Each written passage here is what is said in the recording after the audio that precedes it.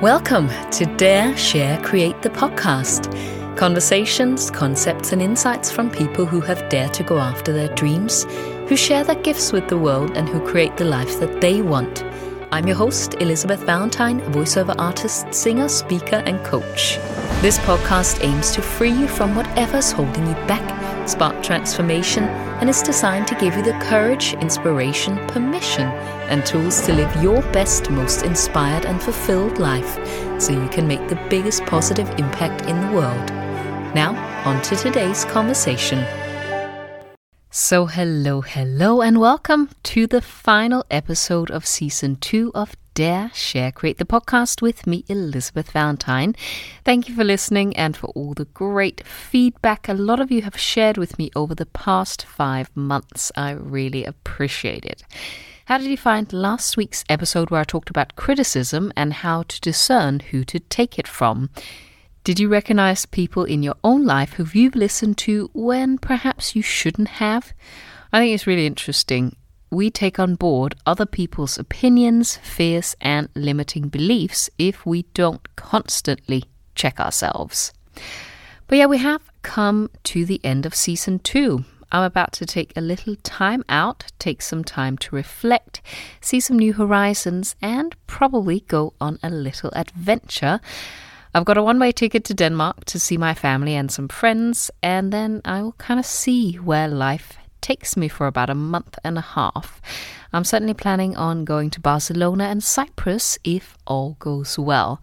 I will be working part of the way through, but I'll also take some actual time off. Because sometimes the only way forward is to retreat. And that's something we often forget, especially if you are in the entrepreneurial space or you're working for yourself or even for a boss, really. Certainly some people like to tell you a story that, hey, sleep is for the weak and you gotta hustle and grind 24/7 if you want to reach your goals, and you'll have more bad days than good days, and successful people don't watch television or watch the Super Bowl or anything else that, in quotes, muggles do. And you know what? If that works for you, brilliant. If it makes you happy and fulfilled, that's awesome. But if it doesn't work for you, and I don't think it works for most people, then gotta stop listening to those people, because is that the life you really want? I mean, I've certainly seen people living that life of the constant grind, and they're pretty miserable. And I'm not sure that that's why we're here. I don't think anyone's mission or dreams necessarily require people to make themselves miserable in order to achieve it. Because let's be honest, you may never achieve what it is you set out to do.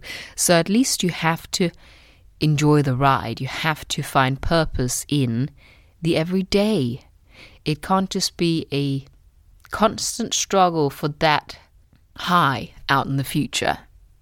You know, and don't get me wrong, I mean, in periods, sure, you will have to work really hard and forgo certain things if you want to achieve great things, just like you have to forgo certain things if you are training for an Ironman.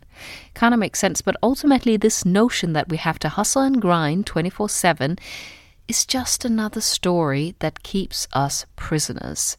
I know that I used to feel guilty all the time when I wasn't working, and I know lots of people also find it hard to enjoy life, you know, without feeling like they're letting themselves or their business down.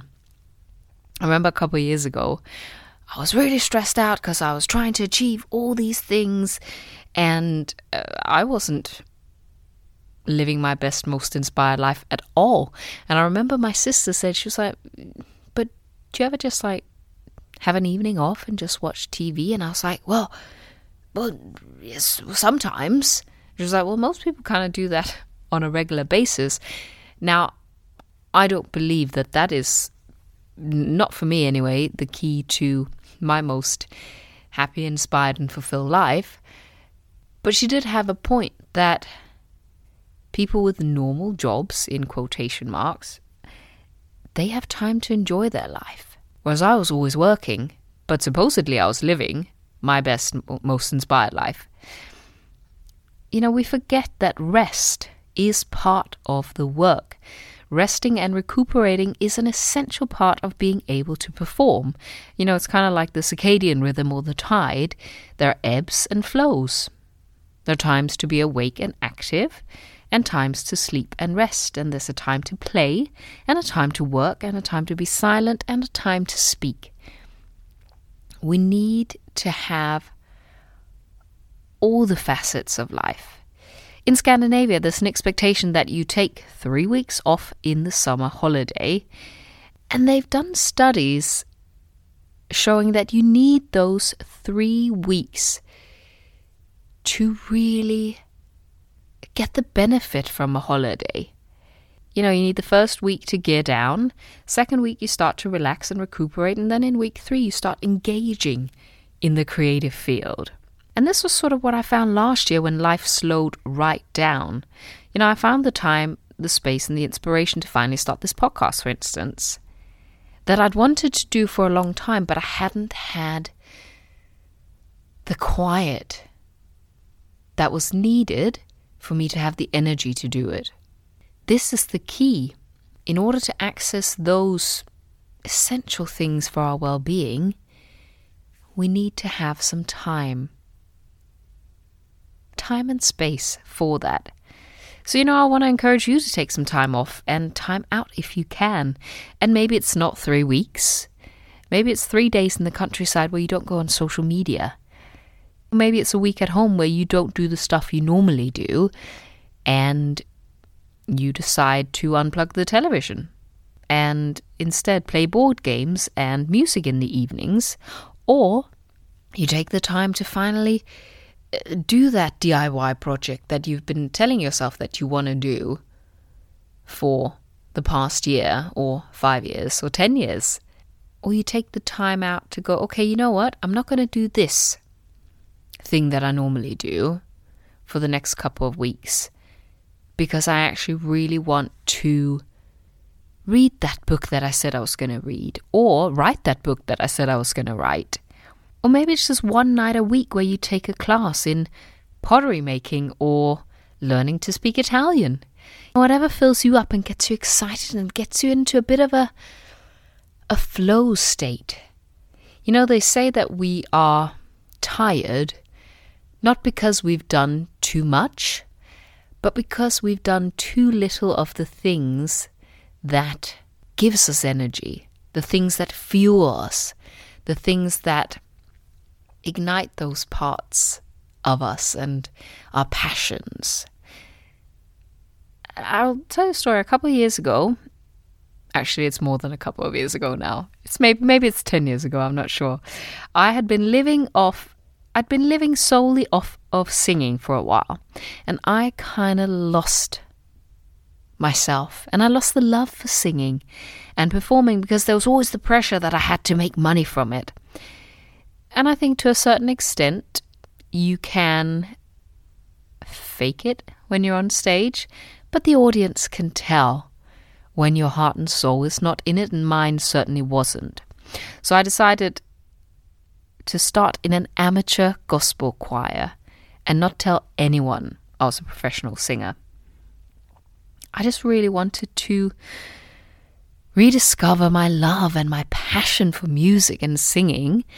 And yeah, obviously they eventually found out that I was a singer.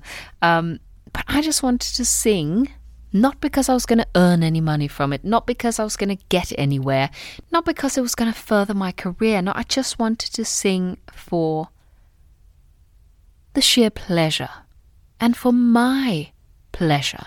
I wanted to sing for me, but with other people, of course. And lo and behold, I got my mojo back so fast.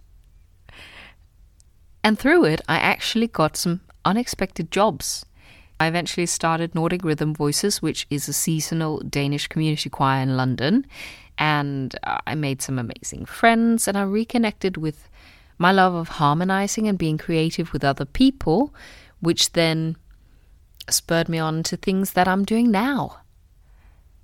They always say to writers and songwriters who are suffering from writer's block, they say, take some time off and go and live your life and get some experiences so you actually have something to write about.